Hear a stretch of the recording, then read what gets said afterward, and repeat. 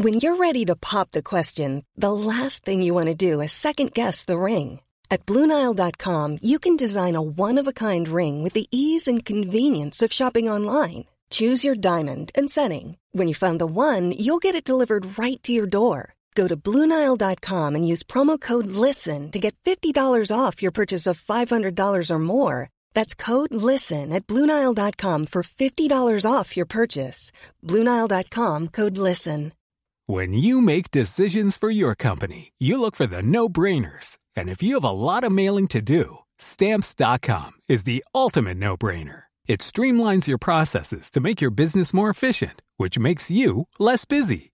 Mail checks, invoices, legal documents, and everything you need to keep your business running with Stamps.com. Seamlessly connect with every major marketplace and shopping cart. Schedule package pickups and see your cheapest and fastest shipping options from different carriers, with rates up to 89% off USPS and UPS rates. And with the Stamps.com mobile app, you can take care of mailing and shipping wherever you are. Make the same no-brainer decision as over 1 million other businesses with Stamps.com. Sign up with code PROGRAM for a 4-week trial, plus free postage and a free digital scale. No long-term commitments or contracts. That's Stamps.com. Code PROGRAM. King Andrew I declared the cartoon hung at the Library of Congress in 1832. The caricatured figure depicted is draped in the fur-lined finery of a royal monarch. A bejeweled crown sits upon his head, scepter in hand, dandied shoes upon his feet. His frowning face is that of a disagreeable despot. Clutching a rolled sheet of paper marked Veto, the figure stands upon the torn parchment of the U.S. Constitution, symbolizing his abject disregard of governmental norms. But this is no European region dismissing democracy. Rather, this is a U.S. president being publicly parodied, accused of grossly abusing his powers, treading on ideals held dear by most Americans. He is Andrew Jackson, military hero, frontier icon, and from 1829 to 1837, two-term President of the United States. At once beloved and reviled by the American electorate, Jackson's divisive might and influence would be anything but cartoonish. His would become history, felt for centuries to come.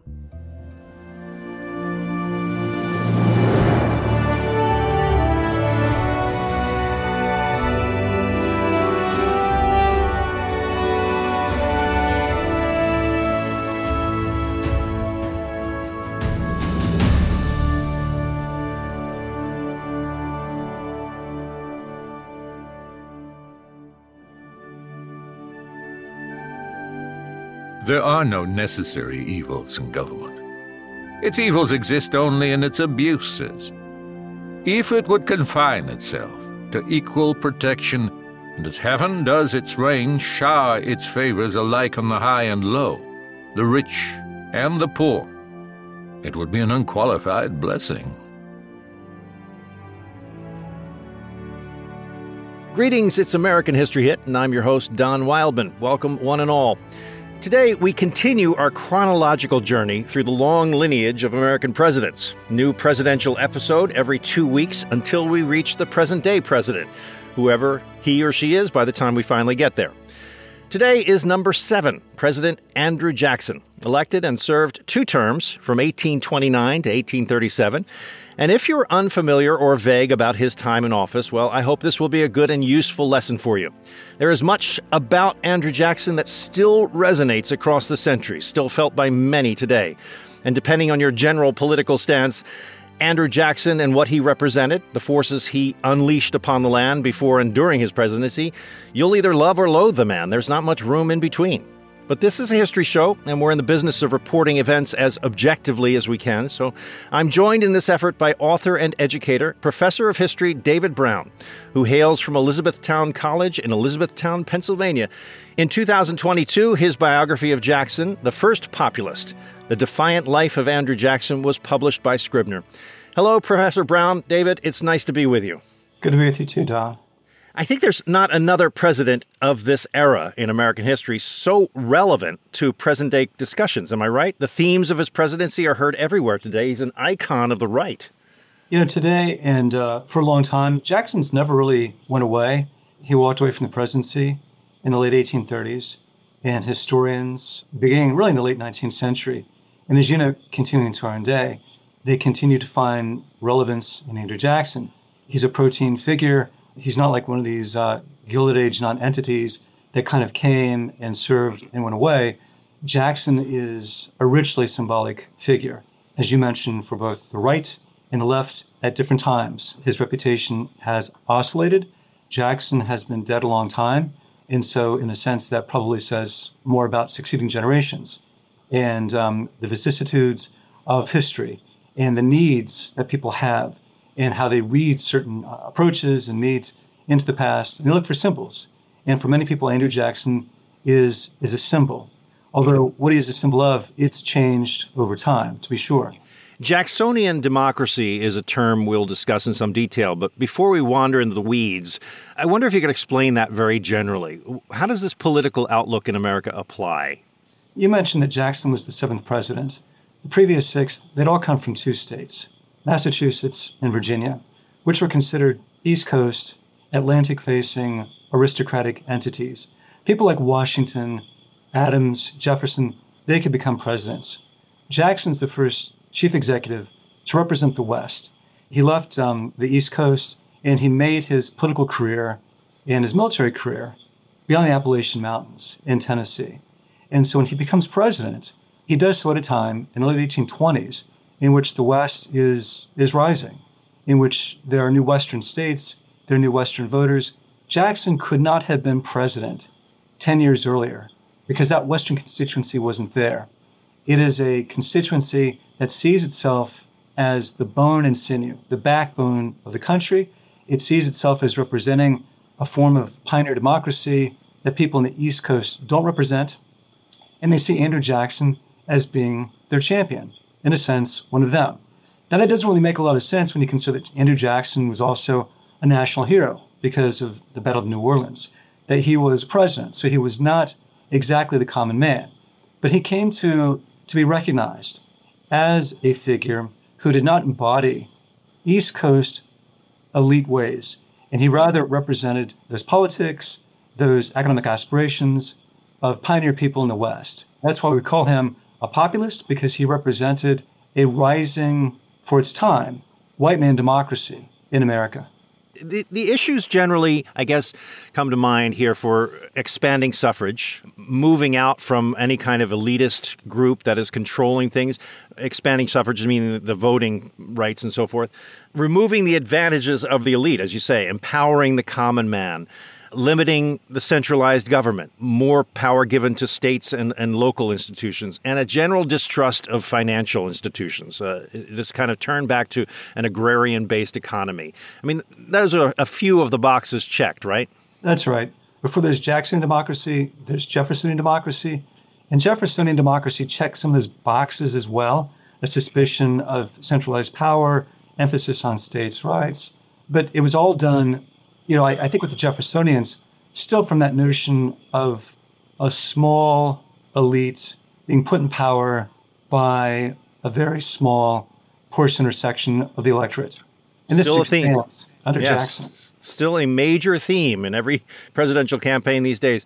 David, for our purposes in these episodes, we try to stick to the years in the White House. But in all cases, of course, it's necessary to recount a few significant events of his youth. For Jackson, he comes from Irish immigrant stock and ends up serving in the latter years of the American Revolution in South Carolina at the age of 13, as the British were attacking from the South, quite successfully so, as a matter of fact. He was a courier along with his brother Robert, and they're eventually taken prisoner by the British and taken into miserable captivity. They both contract smallpox. Released, Andrew lives, Robert dies. His mother nurses Andrew Jackson back to health. She serves as a nurse on those British ships. She dies of cholera. I mention all of this to say that this young man has a traumatic experience very early in his life. His father had died earlier. He's totally orphaned by the age of 14. How do you think this might have shaped him psychologically? I mean, it seems obvious to me, of course. Well, we talk about Jackson with states' rights, but there's also a very strong nationalist impulse in him. He was a national hero. He will face down the threat of states' rights during his presidency with the nullification controversy, and he'll challenge states' rights. And I think part of that comes from the experience of the American Revolution. He never really knew his father. His father died when he was an infant. He lost the rest of his family, including his mother, during the American Revolution. So in a sense, he was 14. He was an orphan. He had some family he stayed with. They didn't enjoy it. They weren't close. He got away as quickly as he could. In a sense, I think that the country was his family. I think he identified with the United States in a very strong way. The American Revolution gave meaning to a lot of people in this country for a lot of reasons. And for Andrew Jackson, it wasn't just something about an abstract idea of independence or freedom, but it was a cause that he identified with. It was a cause that, in a sense, never quite left him. Because when the War of 1812 comes, and there it is again, right? The United States and Great Britain, this ancient enemy, and we must saddle up and ride off to save the Republic again. And so this was something that was, I think, a constant through Jackson's life. Jackson had two great abiding enemies, Native Americans and the British. He wasn't uncareful about this. When he was chief executive president of the United States, he was actually fairly adroit in his relations and his foreign policy with Great Britain, but the country represented something to him. And that was aristocracy, which he thought was also replete on the American East Coast. And he thought that it was something that it belonged to the past, along with divine right kingships, along with priestcraft, and the American Revolution had freed the country, and in a sense, provided Jackson himself with a second new family. Sure. It's fascinating. Even you get into the late 19th century, it's still a major theme about how American history treats the British. That becomes this ongoing conversation because implied in that is how do we feel about aristocracy? How do we feel about tyranny? The British are the symbol of all that which we have created a country to fight against, in a new world that we're trying to find. It really matters that he was in the revolution, especially to those who vote for him, right? He's the last revolutionary president. That's right. And we see this, moving forward. For example, McKinley, I think, is going to be the last Civil War soldier. And of course, he's elected into the 20th century, 3+ decades on. Americans seem to have resonated to that, perhaps less so in more recent decades because we don't have the same situation. We don't have the draft, for example. So we don't exactly have those 5 or 6 Vietnam War veterans. And we'll see what happens moving forward with Gulf War veterans. McCain was the last one, really. When he first runs for president in the election of 1824, he's 57 years old. He's serving in the U.S. Congress for Tennessee, where he's come to reside outside of Nashville. He's become, as you said, a war hero in the Battle of New Orleans, War of 1812. He's been territorial governor of Florida. He's been a planter, made lots of money in cotton, large slaveholder, upwards of 150 enslaved folks at some point. Made money in real estate, develops the city of Memphis on the Mississippi. I mean, he's got quite a resume by the time he is elected. He's a big American story, but he doesn't win the first election. The Electoral College cuts him out, and John Quincy Adams beats him in a contingent election in the House. But Jackson comes close. He establishes himself as a viable candidate. He is viewed at that point as the ultimate outsider, isn't he? And that becomes a very valuable identity. It does become a valuable identity because there was this perception that politics was really becoming corrupt, that there was the need for reform. Jackson doesn't invent this, but Jackson does take advantage of it. And as I mentioned before, Jackson is richly symbolic. He can talk about the East Coast. He could talk about the corruption politics, and this is going to resonate. A few years before he was elected, about a decade before, there was a financial panic in the country, and the nation had a national bank. The national bank had not faced such a crisis. It didn't operate very well. It should have put more money into the economy. Instead, it contracted loans in order to protect itself. The upshot is that there were lots of Americans, thousands, who lost their savings, who lost their homes, and they blamed the national bank on this. This is not just going to set Jackson up for the bank war, but this is also going to set him up before the bank war to be able to make a strong argument that elite and Eastern-controlled institutions are not really nationalistic They don't really help out all Americans. We were talking about the British earlier. When Jackson's going to go after the Second National Bank of the United States, he emphasizes time and again that there are British investors who are making money off of this bank when there are Americans who can't go to the bank and get a loan because all the money is going to corporate types and to those who are going to build internal improvements like bridges and canals and make a fortune off the people's money. Interesting that he would have this feeling about the British, considering as a planter, he would have depended on that market. I mean, he was selling a lot of cotton to the British, I would imagine. He was selling cotton a couple of different ways, though, because oftentimes plantation owners would have to deal with factors. Sometimes the factors would be Americans, sometimes they would be British. But basically, a factor was the middleman. It was the person who would help the planter to get the crop to market and then to negotiate the price. And, of course, the factor would get a percentage. And there were some, including people like Jefferson, who thought that, the factors, they might be useful, but they were greedy and they were taking too much a piece of the pie. Jackson is the transition. His presidency is the transition really from the Federalists' power in the government to the Democratic Republicans. And then he goes on to become the Democratic Party. Is it fair to be so bold about that, so broad about it? I would put Jefferson there. I would say that, with the Jeffersonians in 1800, they defeat federalism in the House, in the Senate, and for the presidency. And federalism never really comes back as a strong force. And so I would say that there's a interregnum there. And that is the period of the Jeffersonians. And the Jacksonians, they'll portray themselves as Jeffersonians because Jefferson was popular. Everybody was a generic Jeffersonian.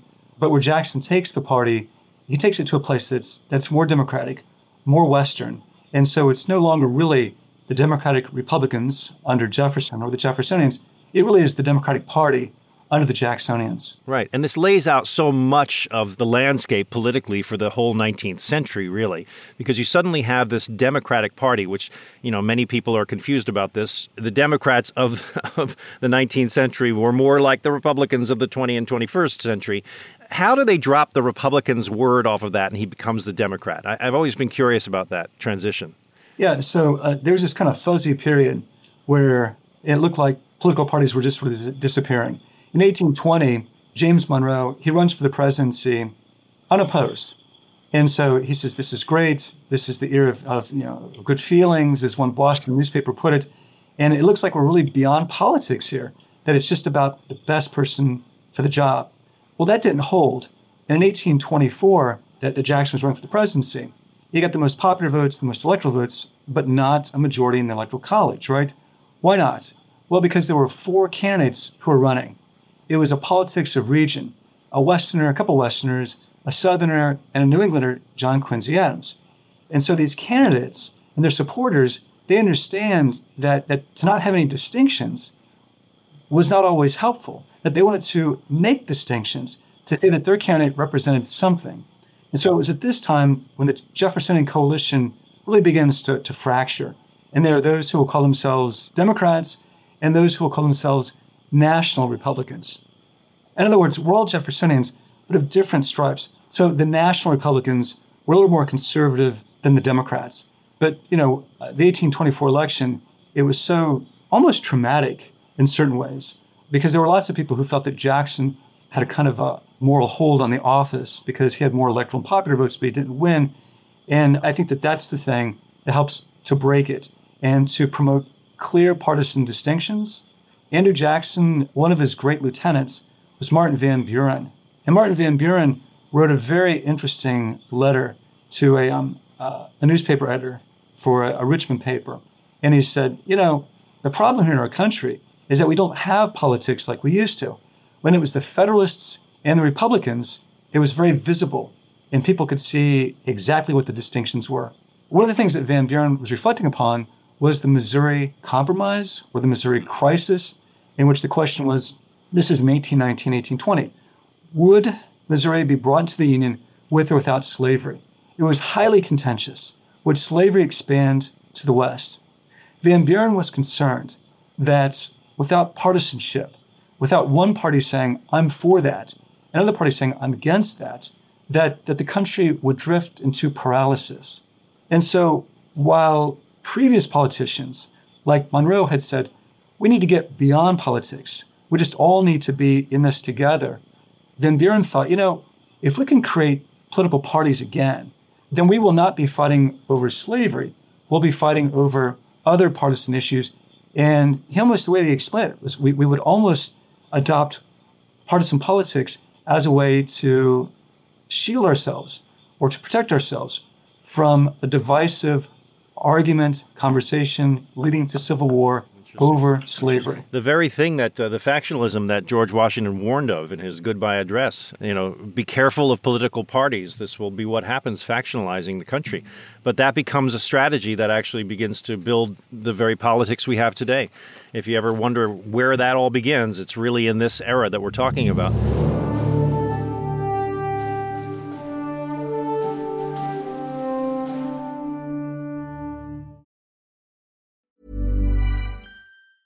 It's that time of the year. Your vacation is coming up. You can already hear the beach waves, feel the warm breeze, relax, and think about work. You really, really want it all to work out while you're away. Monday.com gives you and the team that peace of mind. When all work is on one platform and everyone's in sync, things just flow. Wherever you are, tap the banner to go to Monday.com. There's never been a faster or easier way to start your weight loss journey than with PlushCare. PlushCare accepts most insurance plans and gives you online access to board-certified physicians who can prescribe FDA-approved weight loss medications like Wegovy and Zepbound for those who qualify.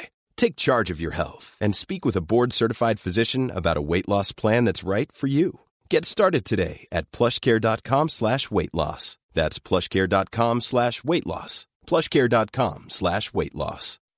When you make decisions for your company, you look for the no-brainers. If you have a lot of mailing to do, Stamps.com is the ultimate no-brainer. Use the Stamps.com mobile app to mail everything you need to keep your business running with up to 89% off USPS and UPS. Make the same no-brainer decision as over 1 million other businesses with Stamps.com. Use code PROGRAM for a special offer. That's Stamps.com, code PROGRAM.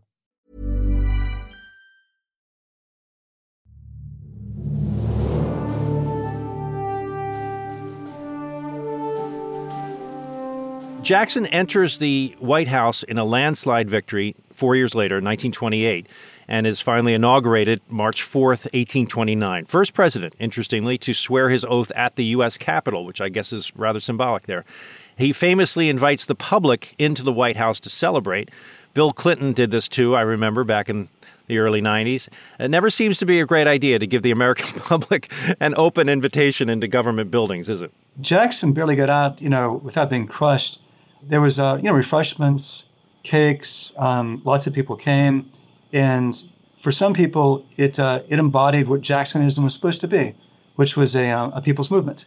For the opposition, it also embodied what they thought Jackson was going to be, which was rank populism, uncontrolled. And who are these people to come into the people's house, the White House, and sit on the furniture, trump around in their muddy boots, and eat cake? Mm-hmm. Yeah.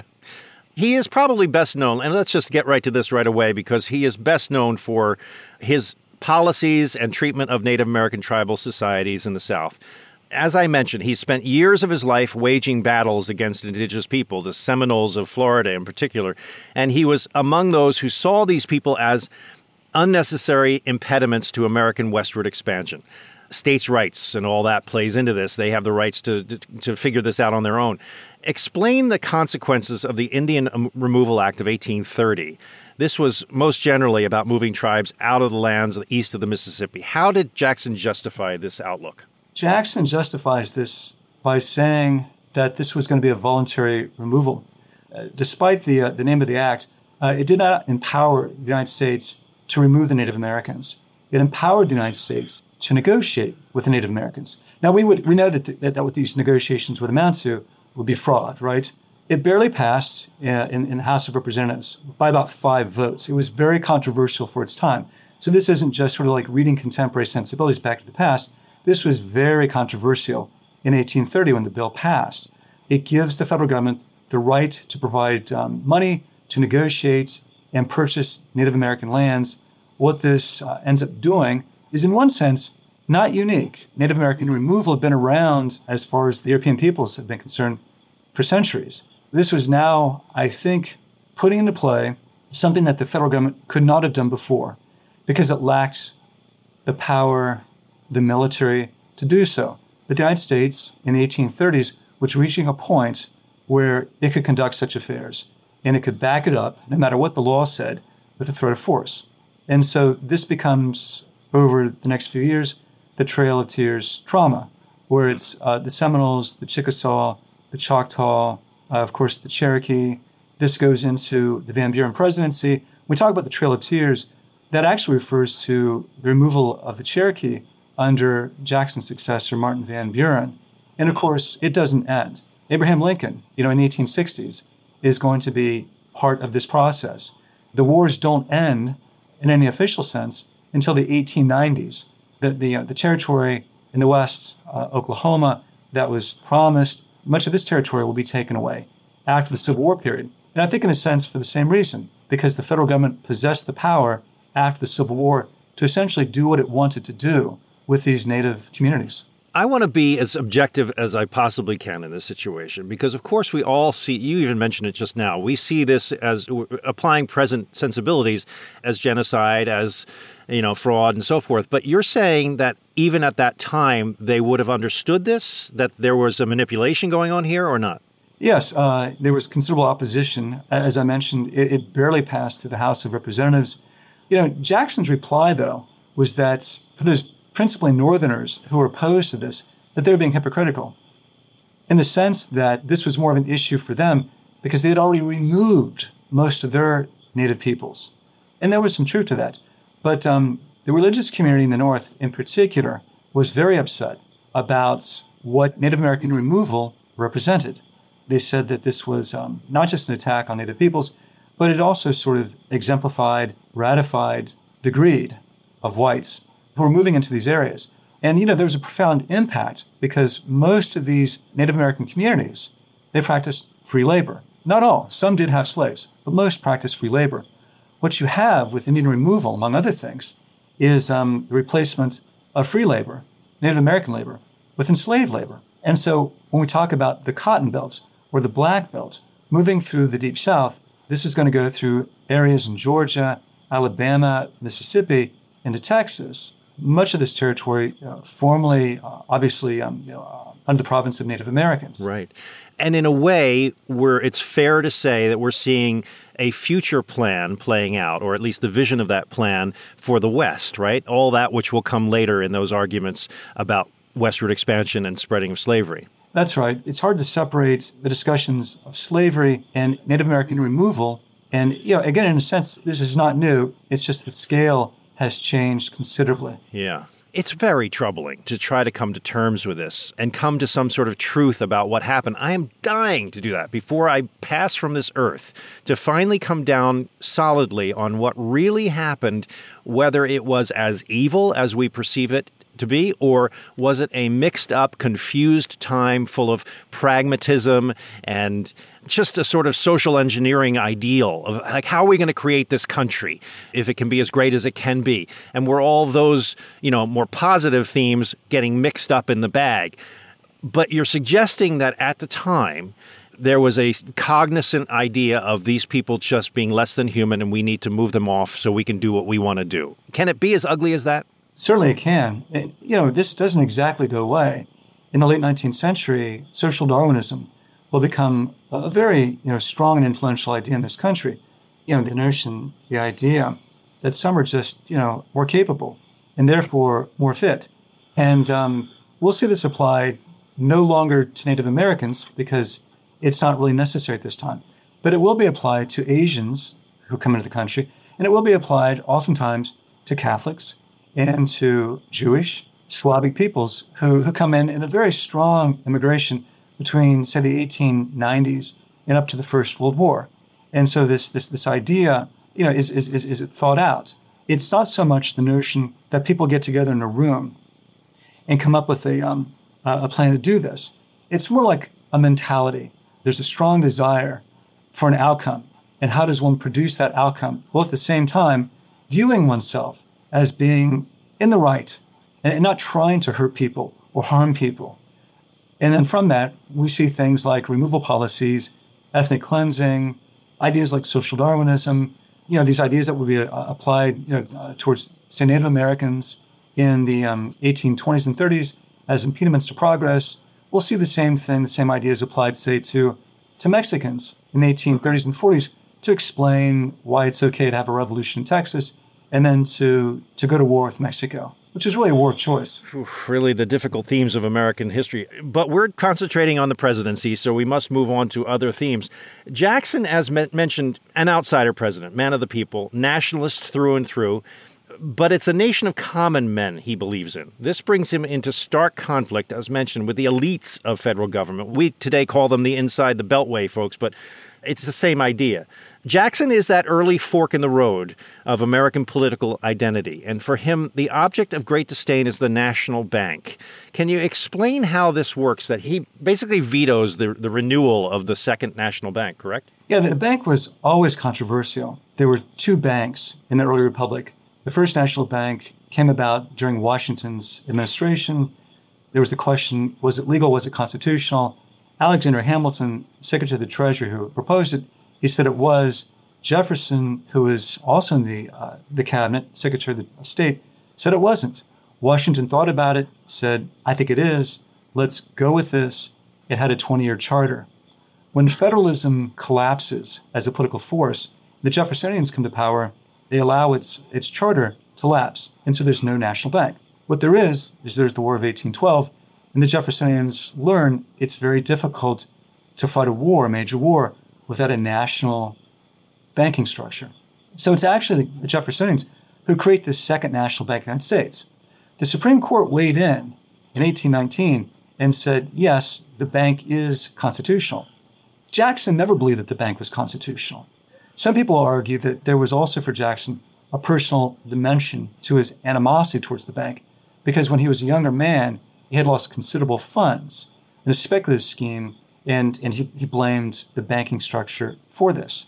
But I think primarily Jackson believed that the bank was an elite institution, that it helped out a small number of Americans, the well-to-do, to get even richer, that it might be true that the bank did some good in that it provided loans so that people could build bridges and canals and factories.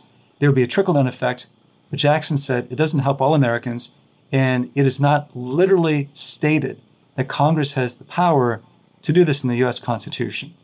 And so when the bank is coming up for recharter, it passes through Congress. It passed through a Jacksonian majority in Congress, but Jackson vetoed it.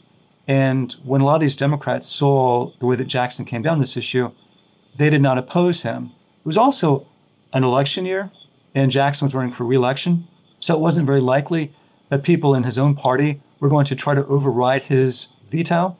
And so they let it pass, they let it go, and the bank went out of existence, but not exactly, because during the American Civil War, there was an effort, because the cost of the war was so great, to create a different banking structure that provided the resources. It wasn't permanent, and it's not really until 1913, I think, with the founding of the Federal Reserve, that we have a system which, in some respects, actually looks a bit like the first and second national banks of the United States.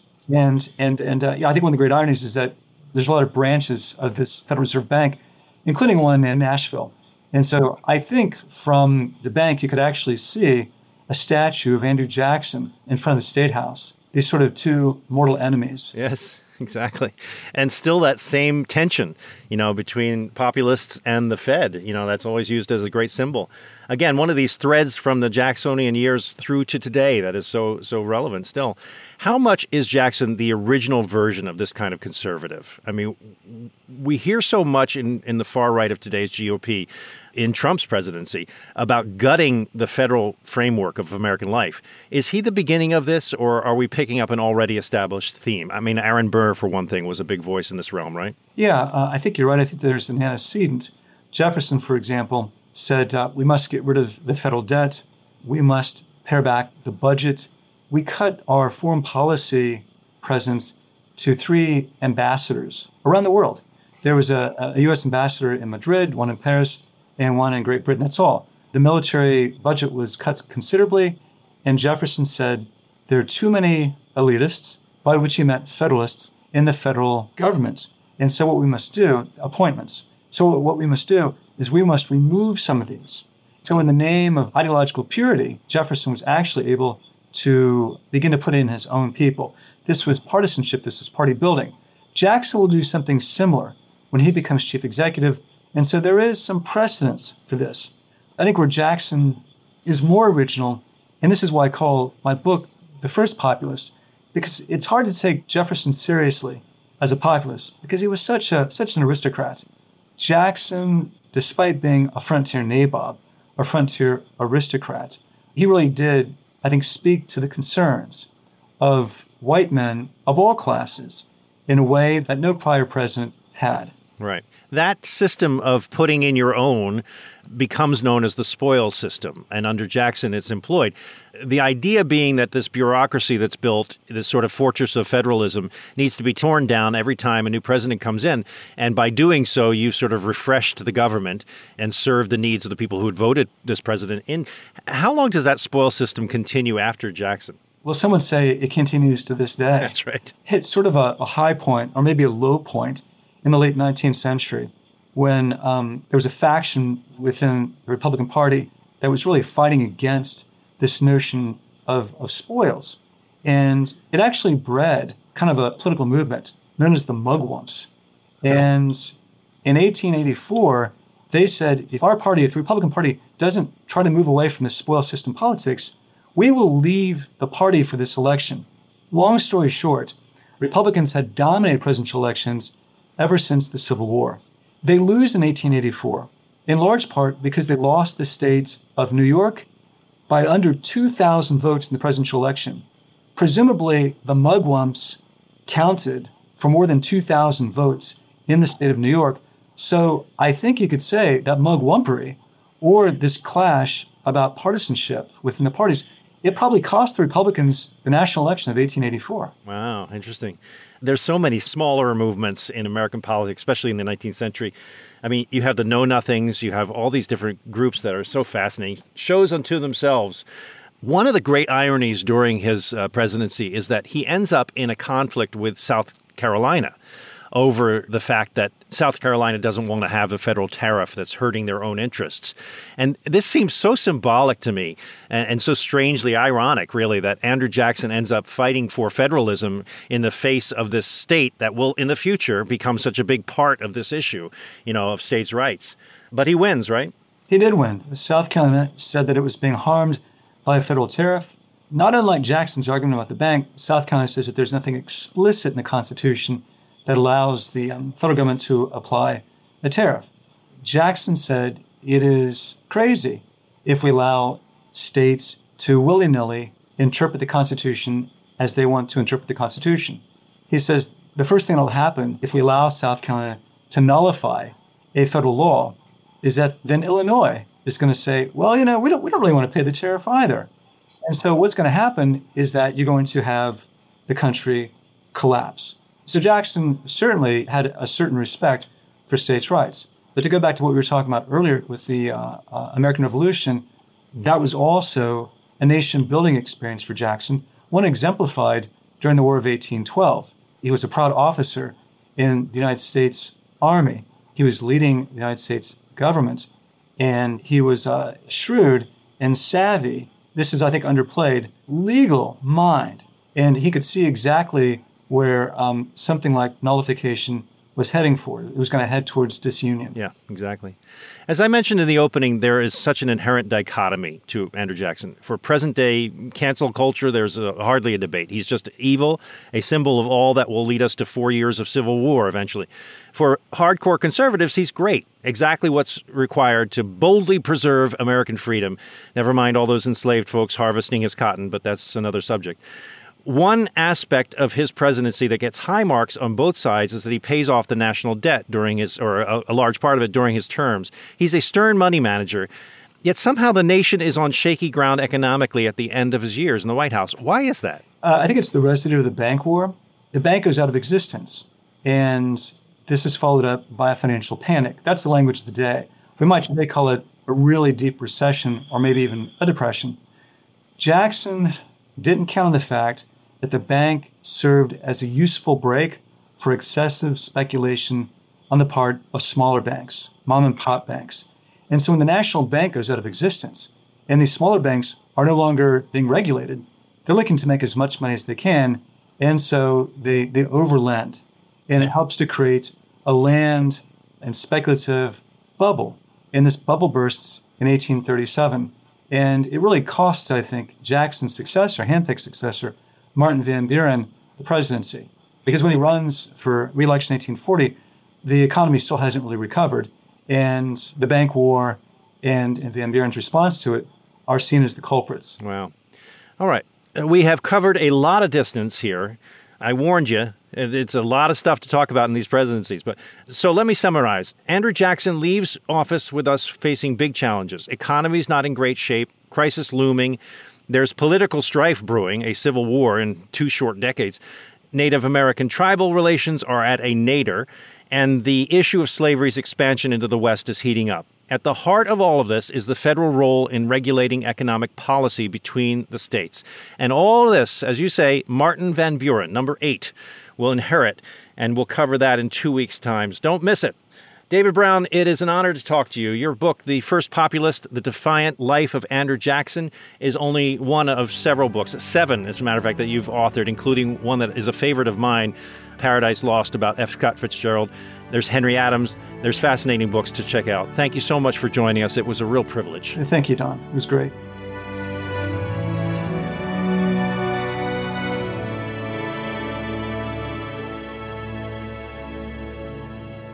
I hope you enjoyed this episode of American History Hit. Please remember to like, review, and subscribe. Follow us wherever you get your podcasts. And I'll see you next time.